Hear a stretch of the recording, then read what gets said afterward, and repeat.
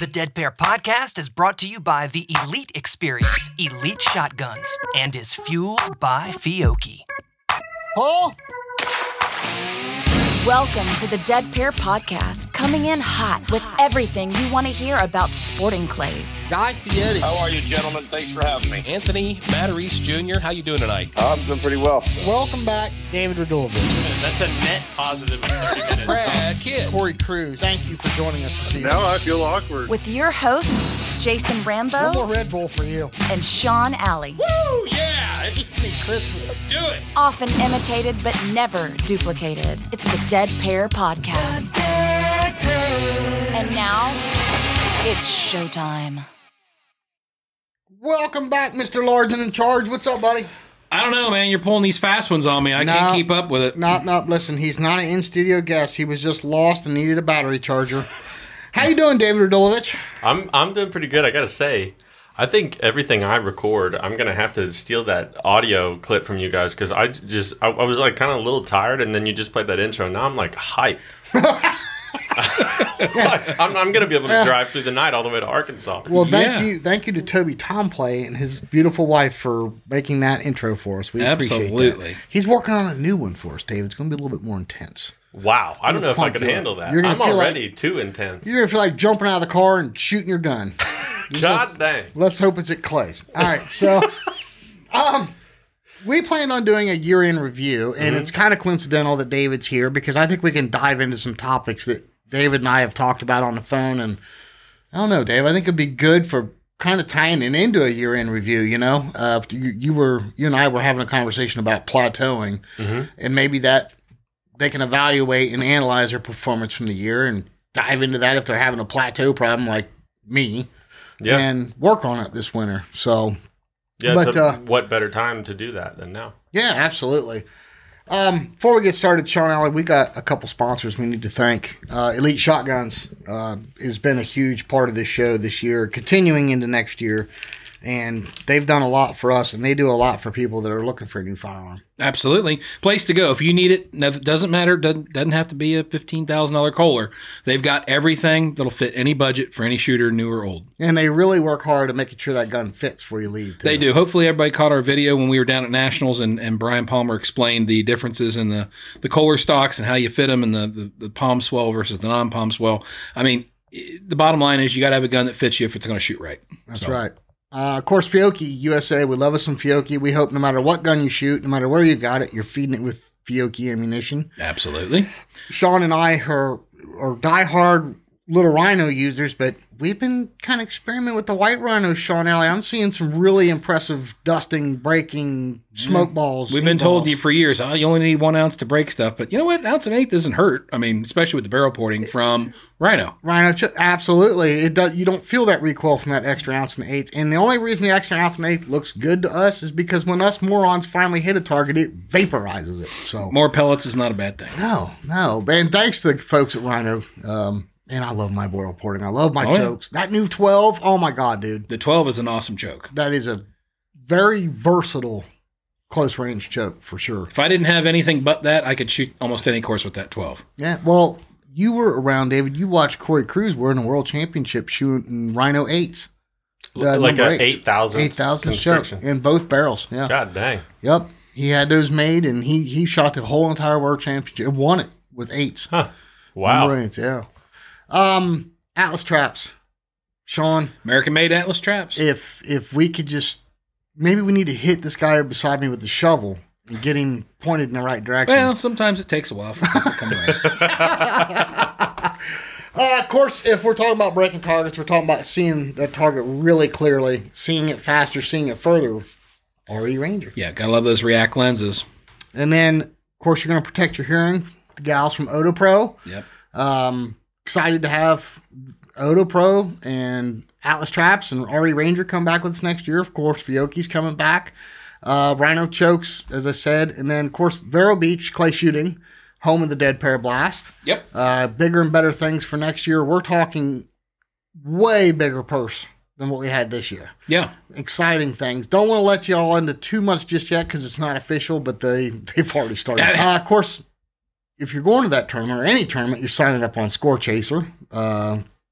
lovely Miss Casey Chase and the girls over at Score Chaser, busting you some white flyer targets, Sean Alley. Yes. The product everybody loves to blow up. That's right, and they love to sell them to you as much as you want. I saw the social media thing that you guys put up like a couple days ago, and it was genuinely hilarious to me. You posted one of the new things of that White Flower came out with their the new bio target. Yeah, and you whoever did it on social media, the Eco Target. You guys said like the only company that makes stuff that wants you to blow it up, and I laughed so hard. Yes. How has no one ever said that before about like clay target manufacturers? That's hilarious. That's awesome. That's talk so about funny. job security. Yeah. They make them and we break them. That's right. Yeah. And of course, we cannot forget Bear Pelt. Bear Pelt has been with us for a little over 2.5 years. Really, really want to thank all the folks, all the rodents over at Bear Pelt. We appreciate everything they've done for us. They've been huge. And of course, Sean Alley, they've even got a vest that fits you. That's right. Makes you look good. Yep. That's saying something. Yeah, and they got one to fit Haas Hewitt too. That's even more impressive. Yeah, that guy makes me feel small. And that's hard to do. Love you, Haas. Well, hey, listen, let's dive into this. So, year in review, David, we've talked about this in the past, and I think it's the time of year where people do need to sit down and analyze their performance for the year, if they're tournament shooters. Mm-hmm. And, what do they need to, what went right, what went wrong for them? So as a coach, since you're here, I'm going to pick your brain. Yeah, please. As a coach, when you have a student that does an analysis on themselves for the year, do you have them say, okay, write down everything that went right and everything that went wrong? I mean, how do you go about this with your students? So the first thing that I would say is that, I really believe in, I probably wouldn't recommend anybody doing an analysis at the end of the year, because I would hope that they were doing an analysis much more frequently than that. And because the more that you are assessing the current state of your game, the better direction that you're going to have on how to keep it within the bumpers of what you're trying to, be able to execute out on the course every single time. And if you're doing an analysis from tournament to tournament, then that's way more beneficial than an analysis at the end of every year. But if you're at the end of the year and you're going through and trying to assess, okay, maybe I want to realign my goals and come up with a new schedule to help me accomplish them, and relook at my financial situation to see how I can invest in, whatever it is that I need to do to help me accomplish my goals or get closer towards that. At this point in my answer to your question, I've already forgotten your question. Can you repeat it? Oh my gosh, this is going to be one of those episodes, Sean. Mm-hmm. No, I was just asking, if at the end of the year your students do an analysis of their overall performance for the year. And I understand what you're saying about they should be analyzing as they go. Yeah. But if they want to do like a year-end recap, do you have them write down what went right, what went wrong, where they feel they need to improve, areas they need to improve? Yeah, and this one of the things that I do with my students is I really do. I'll ask that question to them before I kind of like ask them to come pre-prepared to every lesson that I have with them, with just an answer to that question. What is some of your strengths? What are some of your weaknesses in the current state of your game? And what would you like to work on right now? You can take that thing that I do for the beginning of every lesson, and you can, basically try to answer that question with through the perspective of the whole previous year going into the next year.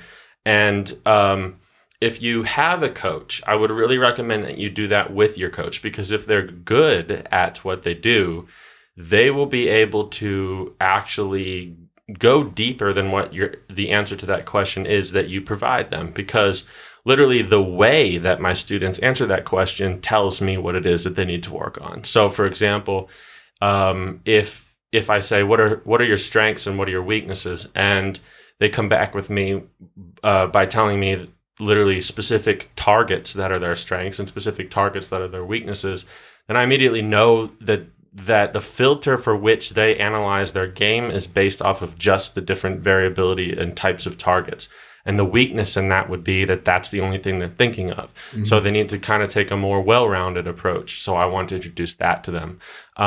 If they come back with me and tell me that a huge weakness in their game is their consistency, then and then I ask them why, and their answer is, well, because every time I go to a tournament, I'll shoot every station where, I'm dropping 1 or 2 targets at the end of every station. I need to work on the consistency of my scores per station of a round. And I know, okay, a weakness is not necessarily that you don't have consistency. A weakness is that you're not able to pinpoint what is causing that lack of consistency in your score. So, I think that's a really good way to approach it. But I would also recommend people, take that analysis that they've come up with and that self-awareness, going back and assessing everything that you're doing for the whole year and bring it to your coach and get them to analyze your own answers. Because I can even tell you, at a professional level, we're always talking to each other to kind of get a different perspective. If I only leave the assessment of my game to myself to try to interpret, there's going to be a lot of things that I'm not seeing because of the fact that, you said it earlier today, you don't know what you don't know. Yeah, you almost become oblivious to what you're doing. Yeah, you don't want to live in the vacuum of your own knowledge of the game, because that does not allow you to improve in areas that you don't know you need to improve in, or that you don't know even exist. Yeah. Well, David, you mentioned something earlier, inconsistency, and I think that's probably true with a lot of shooters, especially those of us who aren't at your level or shooting as regularly as you are. So when a student comes to you and talks about having highs and lows throughout the year, are you looking for something that attributes to that? And by that I mean, is it like, okay, during this week or during this month, you had a good month, everything was going well, you didn't have any family problems, you didn't have any extra stresses from work, so you shot well.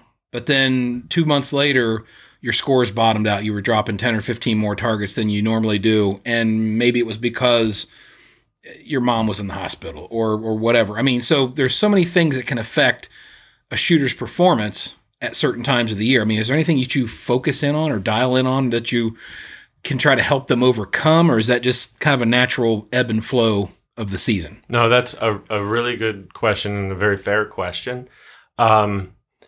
I jokingly tell my students that I don't really feel like I'm a shooting coach. I kind of feel like I'm a little bit of a therapist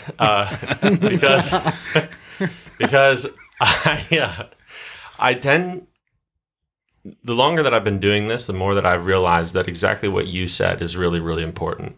Once you get past the very beginning stage of kind of injecting yourself into this game, which is just, are you able to move the gun and keep it pointed at a target? That's very, very basic. Once you get past that stage of the game and you start going into competitions, I would say the biggest mistake that every person makes is that they think that the only realm of their life to which they should look towards to improve their performance on the course is the things that specifically happen while they're shooting. And I would say that is about 10% of the makeup of their ability to perform. And so absolutely, if they have ebbs and flows, not in a very localized amount of time. So like that's, I think it's a different thing if you're talking about like the consistency that you experience in one tournament goes up and down versus if you say the consistency that I'm experiencing in my performances throughout the whole year goes up and down. Those are two different scenarios. And if you're looking at the year as a whole and you notice that sometimes there's really good performances, sometimes there's really poor performances, then absolutely what you want to do is look at how you're living your life and what's happening in your life and how you're experiencing those things and dealing with those things and managing those things and maintaining your level of discipline and focus and ability to be present when you're out there on the round. Because everybody does, whether you're a professional or not in this sport, everybody deals with the things that happen in life, and those affect how you either approach the performance in your hobby or your job, if they're they're the same thing depending on who you're talking about. Gotcha. So we probably should have started the episode with this. Okay, David, now that you've given us 2 lengthy answers, we had someone leave some comments on our YouTube, and I think this is absolutely hilarious. For David, excuse me, a great and extremely intelligent teacher can reduce things to simple terms that a student can understand. Have David read some of Richard Feynman's books. He helped develop the atomic bomb and taught physics. So, I mean, there is a shorter way to get to your answer, David. No, and I'm just teasing, but that was a comment that was left. I think it's hilarious. And the guy has the utmost admiration for you. We probably got, honestly, I'd have to dig. We've probably got 6 or 7 comments about every time you've been on the show from this guy. And, but I think he just wants you to shorten your answer. Well, the mistake that you guys have made was giving me these headphones because I like to hear my voice so much. I just got to keep talking. That's where we went wrong, apparently. Okay. All right. It sounds so crystal clear. It's a very sultry sound. So remind me, there's a question I want to ask you, but I'm going to save it for the end of the show. Actually, it's a challenge I have for you. Okay. One of the things I wanted to ask you, and this is kind of off topic from the year-end review, but just real quick, a lot of coaches talk about how they can get you to the point where you're almost self-teaching. Mm-hmm. Is that, other than it not being a very poor business model for a coach, is that something that you eventually, I mean, like yourself, let's take somebody like you or, Wendell or somebody that's been in this for, you guys don't go to a coach anymore. I mean, so do you eventually, is that going to be the eventual outcome, is that a person can be self-taught? I don't think self-taught, but... Or self-corrected, I should say. Yeah. I would say that is my eventual goal with not every student that I have is somebody whose goal set aligns with the timeline of them eventually getting to a point where it's beneficial for them to be able to self-correct, because you really only are going to need to be able to do that if your goal is to be highly, highly competitive in this game. Somebody who doesn't want to take it seriously enough to try to be able to win HOA at tournaments, there's no benefit to being able to self-correct, because you're not competing in a level of the game to where the skill set required to be able to self-correct is your lowest hanging fruit, so to speak. But for every student that I have, and that is not a criticism to anybody and to anybody's tallest order of goals. Like, I personally believe it doesn't matter if you want to just be, able to shoot better in your monthly hunters tour at your local club, or if you come to me because you want to win a world championship. Everybody's goal is the correct goal for them, as long as it's not influenced by anybody else. And so, but with the students that I have that'll come to me and say, okay, look, I want you to teach me to be able to beat you. That's my goal. I understand what work is involved to be able to get to that level, and I'm willing to and able to do that. Then those people eventually will need to get to a point where they can identify issues and self-correct. But the thing about that is that I know way too many people put way too much pride in their ability to do that, and they think that they can improve their shooting by being able to do that. But in the reality of it is that the level of physical, visual, and emotional self-awareness required to be able to do that effectively is one in which it literally takes you a lifetime to develop, to be able to use as a filter for this game. And if you don't have that skill set, you cannot self-correct. The filter of self-correcting your shooting by just being able to say, oh yeah, I was behind it, let me give it more. That's ineffective and not really useful at all. You need to be able to correct your ability to understand how the emotional state you're in was influencing the way you were perceiving your external environment and what that let your body movement do unintended, and if you were aware of that or not, and how, like, the level of minutia and finite detail that you start talking about when that comes into play is like, it's pretty high end, which is why it really doesn't apply to most people, in my opinion. Gotcha. Well, Sean, I want to dive into some stuff, and I want to start with you. Okay. But before we do so, we got to take a real quick break. We have a tourney talk we need to get to. It's Tourney Talk. Brought to you by Score Chaser. All right, guys, just one announcement. The World FeeTask is open now on feetask.com, as well as the side events on Score Chaser. You guys get signed up for that. Everything's going to be filling up fast, and that is June 24th through the 30th at Game Unlimited, and that is for 2024. Yeah, I tell you what, that, just real quick on that, that feat where you sign up for the FeeTask, that is not an easy process. It is not user-friendly to use that site. No. So it's going to take you a hot minute to get through it, because you have to have a FeeTask shooter's card in order to sign up. So you got to build that, then go in and sign up for the, oh my goodness. It's not, Casey has nailed the easy button, let me tell you. Yeah, to sign up for a World FeeTask, it also helps if you speak French. Yeah. It does. So, David, we're going to use Sean and I as your, I don't know, guinea pigs, examples, whatever. But Sean, let's, if you don't mind, I'd like to talk about your shooting this year. Sure. So tell me what went right, what went wrong for you. Well, looking back when we started talking about this show, I was kind of thinking about how things affected me this year. So, leading up to last year, I got demoted or whatever, moved back from Masterclass to AA. So I started this year off in AA. So that was one change in my shooting, which kind of, realigned some of my thoughts and goals and what I wanted to get done. Fast forwarded, went to the Jacks Links tournament, and then shortly after that, I made a gun change. Went from my DT11 to the Kohler. So that made a change. But I also think that was a good thing, because it made me go back to the basics, to the fundamentals, remembering how to move the gun. And even though it was a different sight picture and all that stuff, I picked it up pretty quickly. So I wasn't too bad. And I actually punched right back up into Masters in August.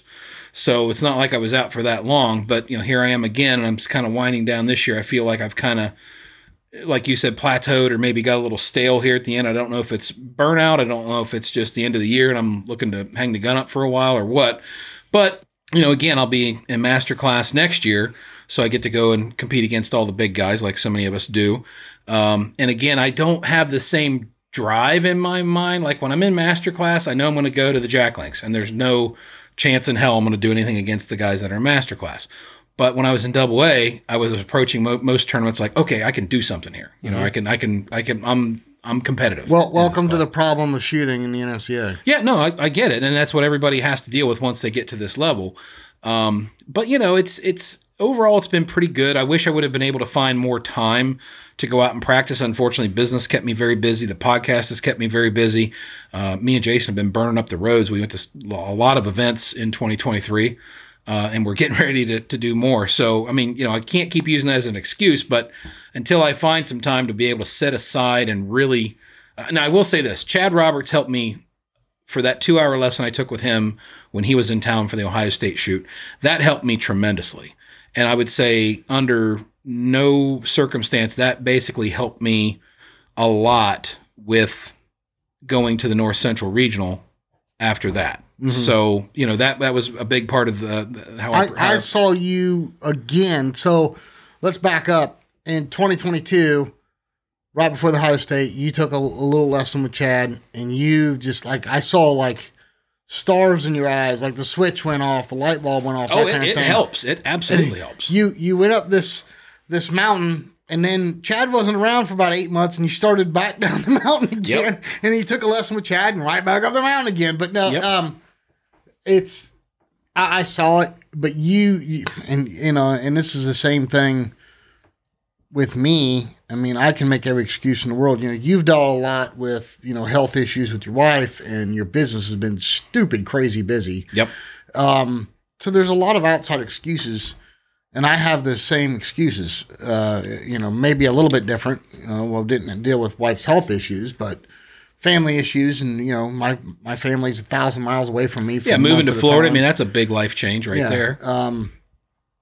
But the bottom line is, more often than not, the gun was not in the right position when it went off. Yeah. Period. I mean, I had a terrible year as far as performance goes. I mean, yeah, I'm only 4 punches away from master, but that's not a positive. Because those punches didn't come from wins. If they came from wins, I'd count that as a positive. No, I got lucky that the other people did so poorly.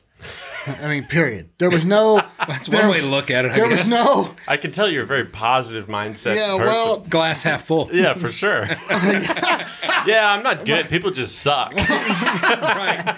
It's their fault that they're not better. Just lucky they sucked more than I did that day. No, but honestly, though, it's been a rough year for me as far as shooting goes. It's funny.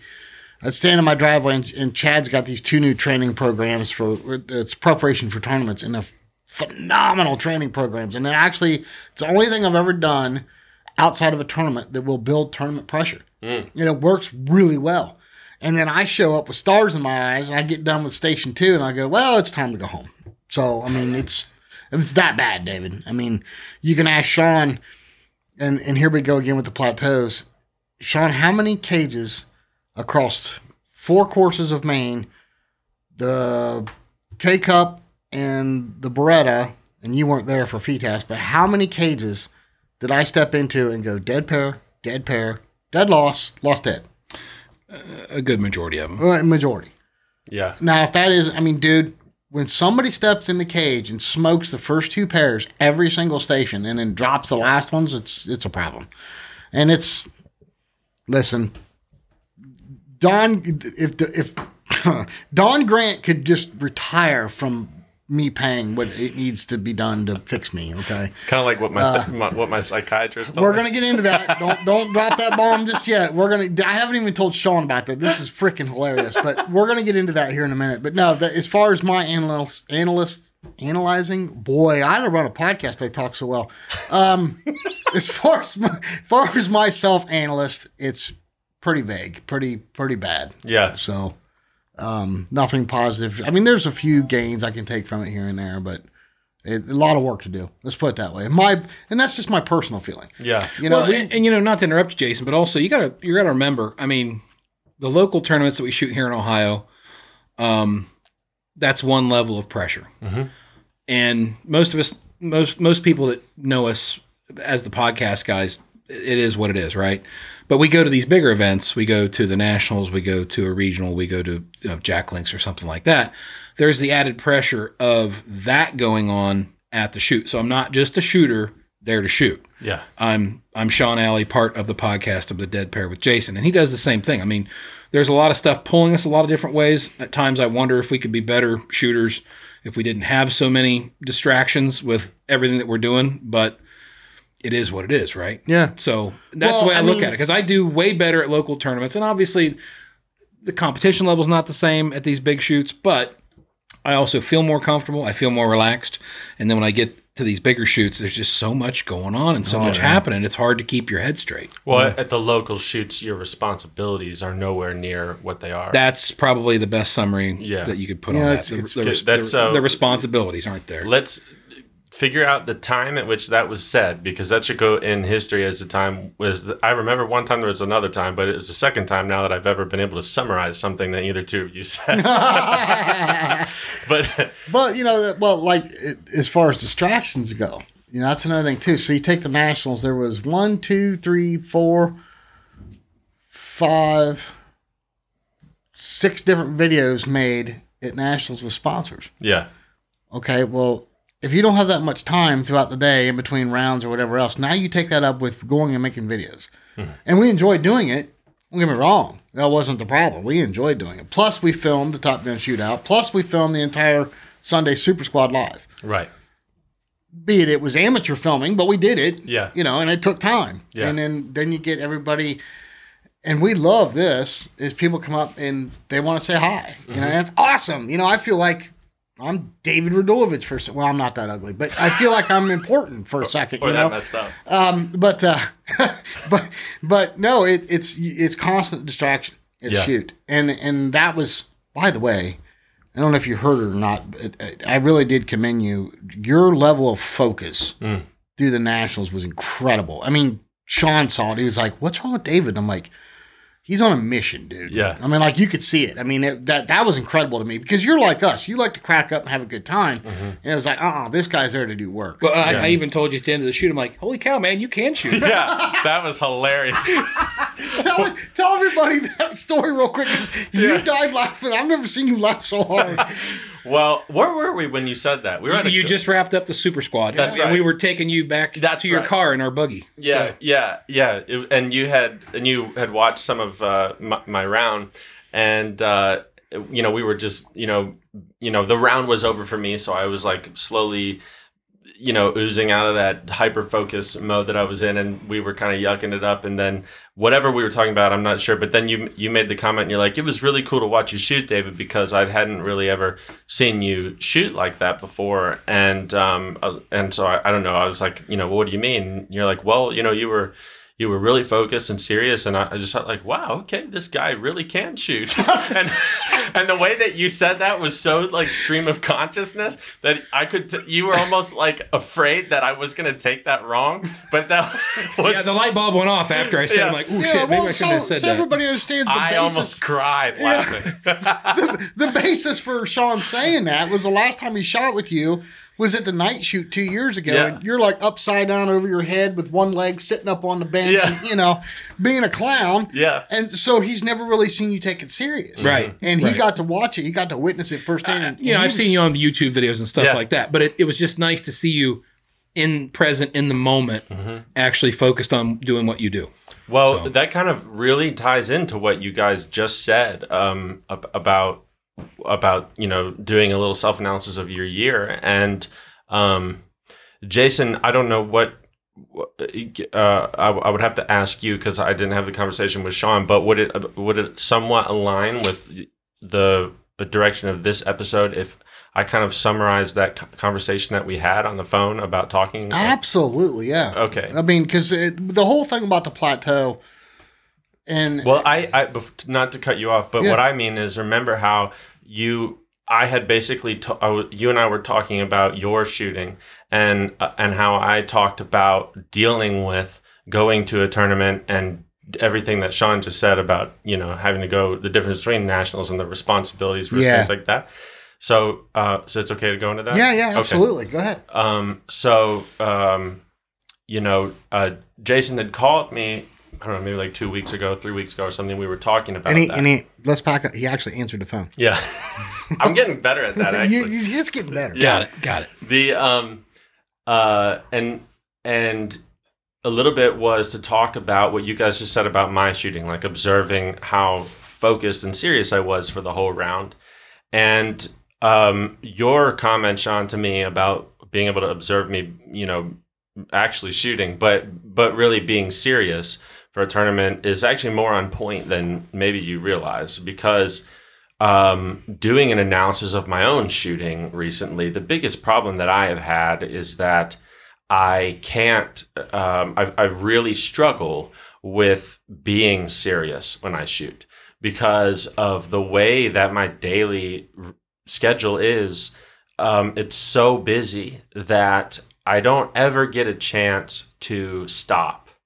And it's just nonstop answering emails, trying to answer every phone call or text message, teaching all day, doing video calls, driving through the night. I mean, when I was with you, Jason, and Chad, I had the morning that we did the clinic, that youth clinic, I was finished teaching up in Rochester, New York at 7:00 p.m. the previous day, drove there and was teaching in Louisville at 8:00 in the morning the next day, had to drive through the night, then, teach 2 days in Louisville and then drive back up to New York to start at 9 a.m. after we were done at 6 p.m. there. And that's like what my schedule is, and it's horrible. So, and in those drives, I'm answering emails and doing video calls, since I have a car that drives itself, so I'm not doing anything bad. I don't want to get in trouble. But what was happening to me was that I am a very serious person, but even when I was home, I never really got a chance to feel like I could decompress and pause everything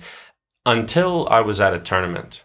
And when I would get to a tournament, because it was a time that I knew that I'm not expected to answer phone calls and do video calls and teach and whatever it is when I'm in competition, whether I wanted to do this or not, my brain would stop. It would shut off. And it wouldn't allow me to focus because of how much I was focusing. And what would happen was it didn't matter how much I wanted to perform well, how much I wanted to take the round seriously, how much I would be upset if I shot poorly.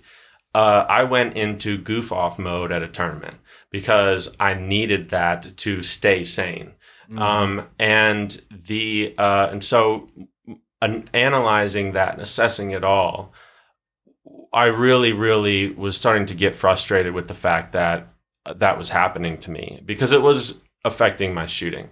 And like it shouldn't be the case that if I miss or shoot poorly, it doesn't bother me. I shouldn't get mad and throw a fit, but I should be in the state in which I am mad and don't show it. Because that if I'm not experiencing that, then that means I don't care. And so I decided to, for all of 2023, work on that with my own schedule and my own approach to the game mentally. And months before the Nationals, I started taking steps to avoid any of that type of thing happening and avoid the fact that what you guys are talking about, which is that if you are a personality in this sport, you have a lot of responsibilities at big shoots. Oh, absolutely. And the problem is that it's a distraction. It's a huge distraction. But the problem is this: the people that listen to your podcast or are my students or just participate in the game that really, really, really are passionate about this game, they always go all in on the game. So they start a podcast, or they decide to make it their full life career, or they start a vest company, or they decide to end up starting a gun club, whatever it is.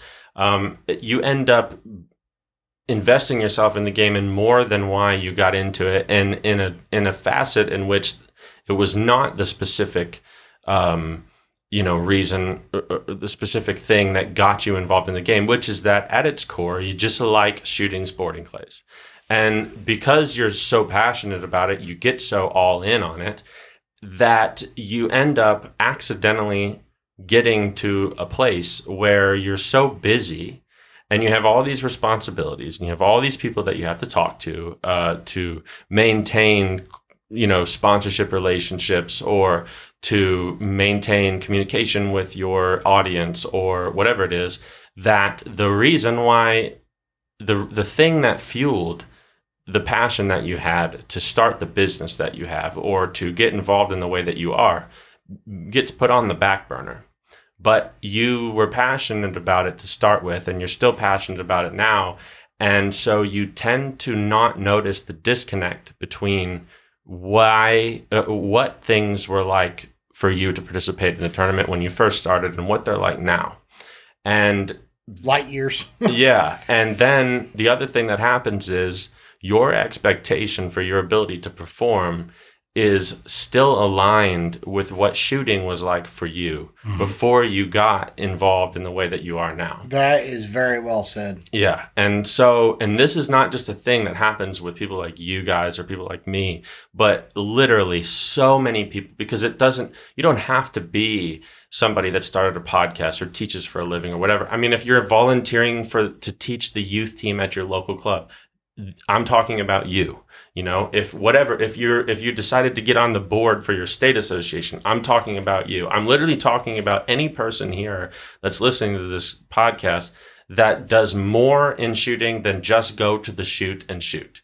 That is a massive amount of people that go to these tournaments. Yeah. And all these people will go to these tournaments and they don't understand, like, you know, I don't get why I didn't perform well or whatever it is. And they think it's just these distractions.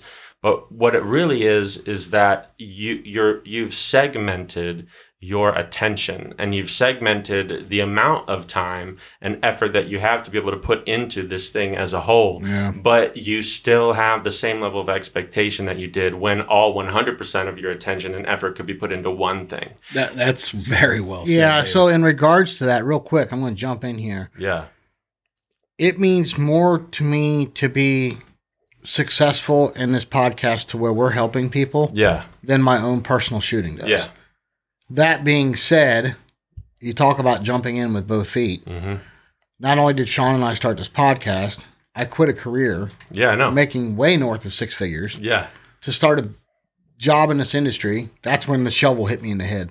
And I sell Rainier clay bots. I'm an Atlas dealer, and you know, I build clubs and, you know, my towers and all this other stuff, right? So I got all these moving parts within the business. It's not just one thing. Oh, yeah. I'm not just selling traps. Yep. I'm doing all this stuff within the business. Now, add to it, I'm vice president of the High Sporting Clays Association. Yeah.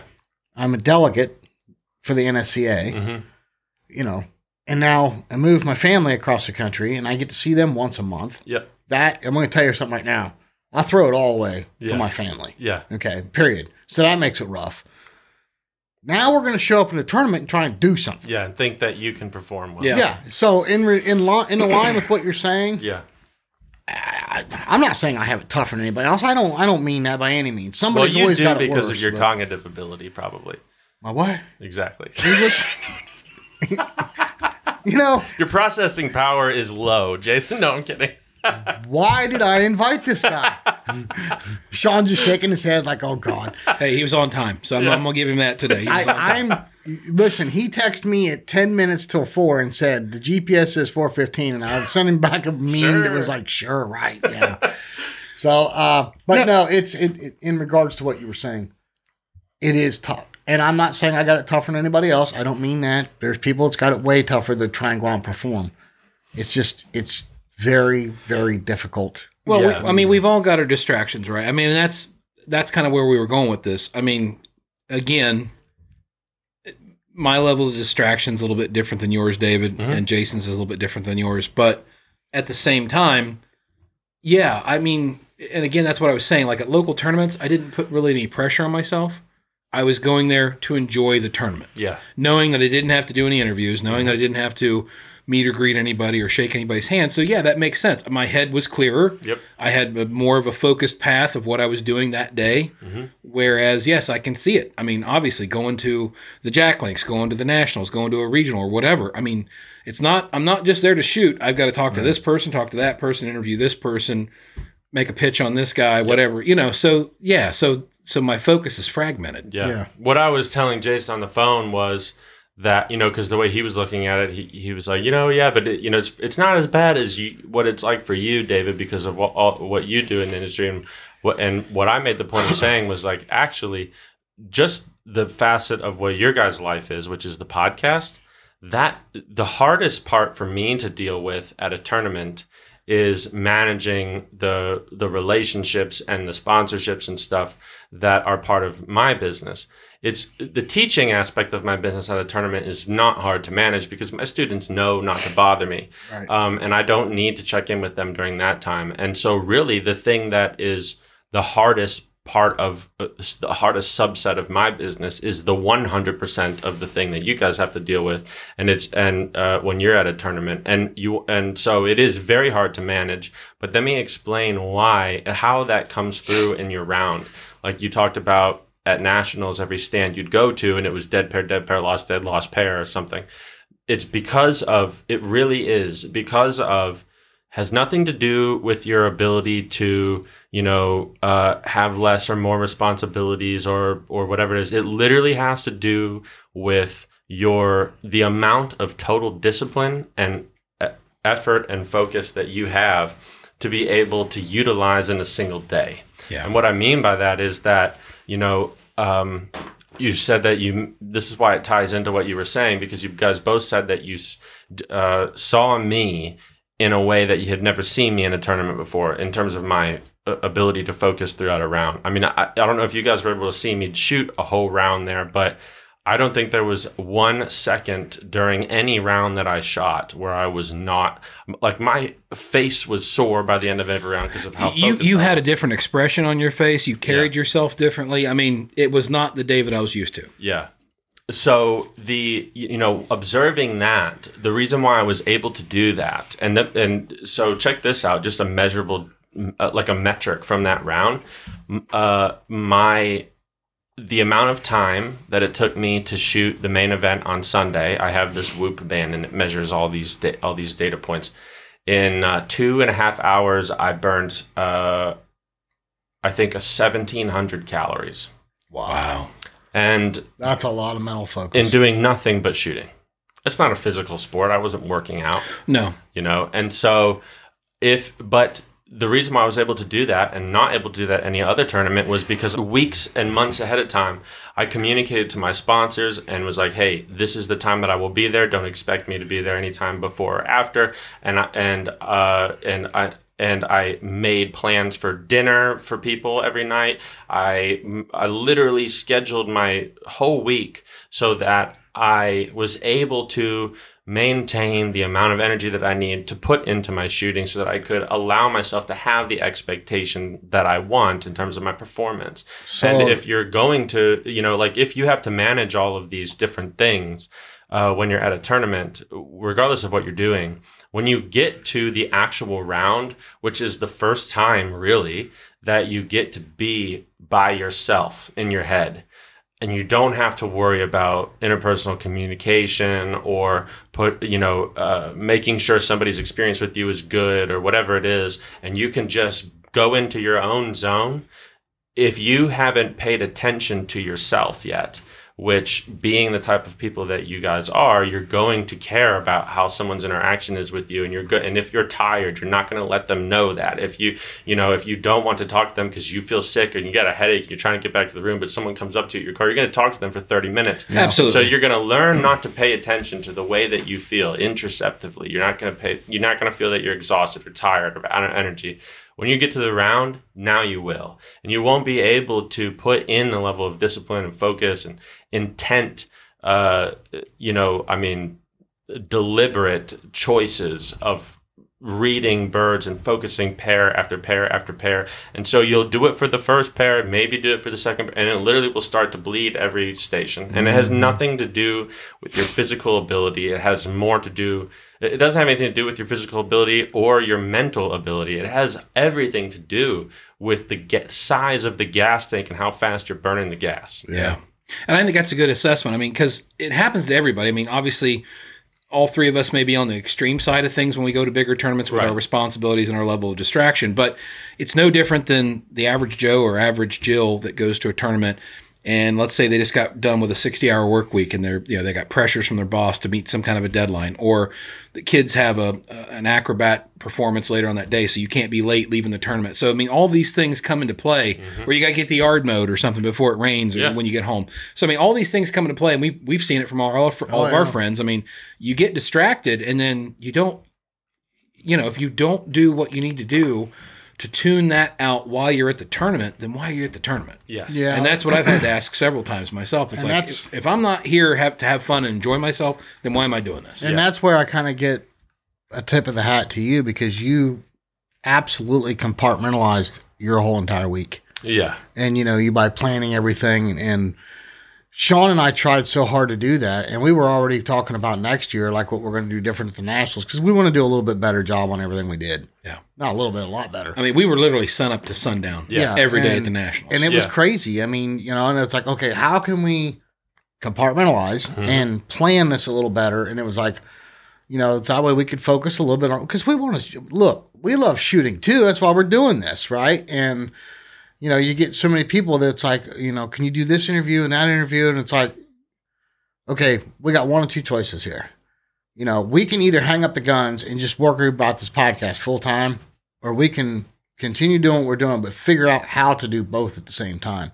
And it's hard. It is. And because here's the deal is I would rather Dutch a pair or give up a station to talk to somebody that wants to talk to us than worry about my own performance. But at the same time, I still have a very personal, side of me that wants to I want to perform, I mean, I put a lot into this. I mean, Sean can tell you the training that Chad's had me doing and stuff leading up to Nationals. I mean, I was hammering targets all week long, dude. And it was like, wow, I actually feel prepared going to this. And the very first, it was like, you got to be kidding me. What am I doing? Yeah. I mean, did I forget how to shoot a gun? Yeah. But it started before I ever got to the feet. I started shooting feed task at 8 a.m. on Wednesday. Mm-hmm. It started before I ever got to the first peg. Yeah. Oh, yeah. Weeks. And it was like, when is this going to stop? Mm-hmm.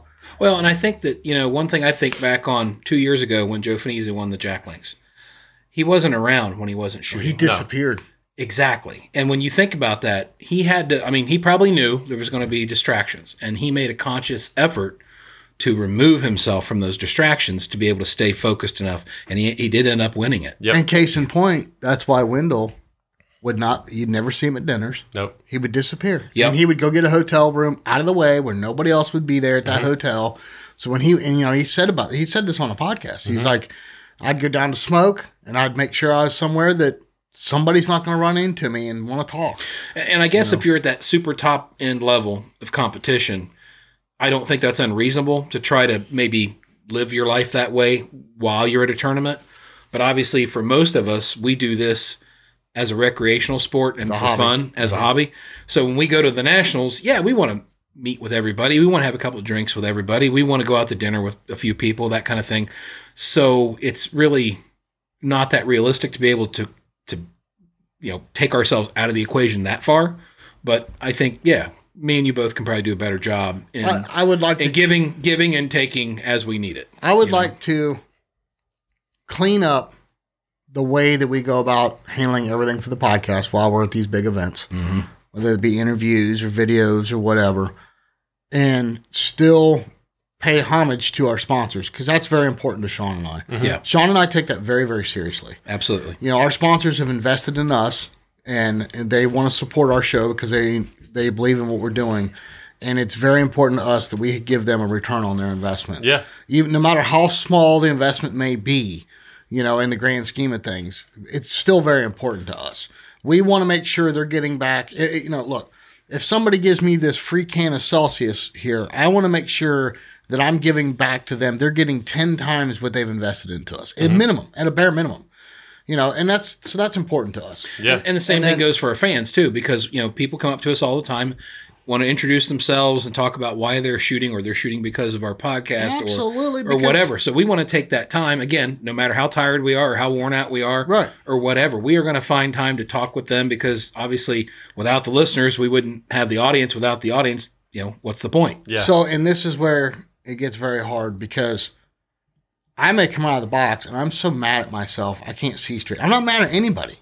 I'm not mad at anybody else but myself. Not mad at the trapper. Not mad at somebody on the squad. I'm not mad at somebody that was around. I'm mad because I know better than to do the mistakes I just made. Right? Yes. And I come out and I'm ticked off. I just threw my shells because I'm an idiot. And somebody's like, "Hey, you're Jason Rambo." And it's like, oh, no. Yeah. Wrong timing, But it's important to us, and I don't consider our listeners fans. I don't mean anything ill will by that, Sean, but we're not superstars.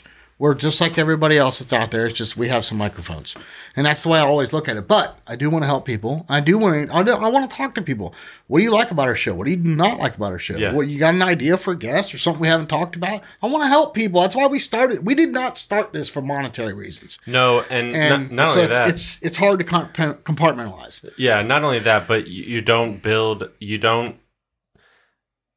It's not possible for you guys to be the personalities that you are on this podcast if you're not the person who genuinely wants to have those interactions with people. You know, if you really didn't care about your audience or your sponsors, then you wouldn't be doing this. Right. Yeah. And I'm the same way. And that's actually where the problem lies. If you're going, it's not a problem in terms of who you are. It's actually a fantastic personality trait to have, unless you're trying to judge and criticize your performance in a round.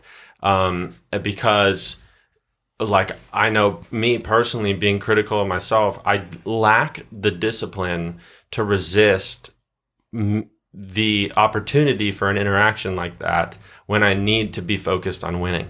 I don't have the discipline to in the middle of a round not be fun and jovial and laugh and joke with people that come up to me and talk to me. I can't do it. I literally had to plan and this is going to sound crazy, but it's 100% true. Before the national championship even started, I literally planned and practiced how I would interact with people that I knew or I could tell wanted to talk to me if I was there. And normally, what I do is if I'm on a golf cart or if I'm walking from station to station or whatever, or down Vendor Row and someone sees me and they wave or they look, I will wave and nod my head up and smile and say, hey.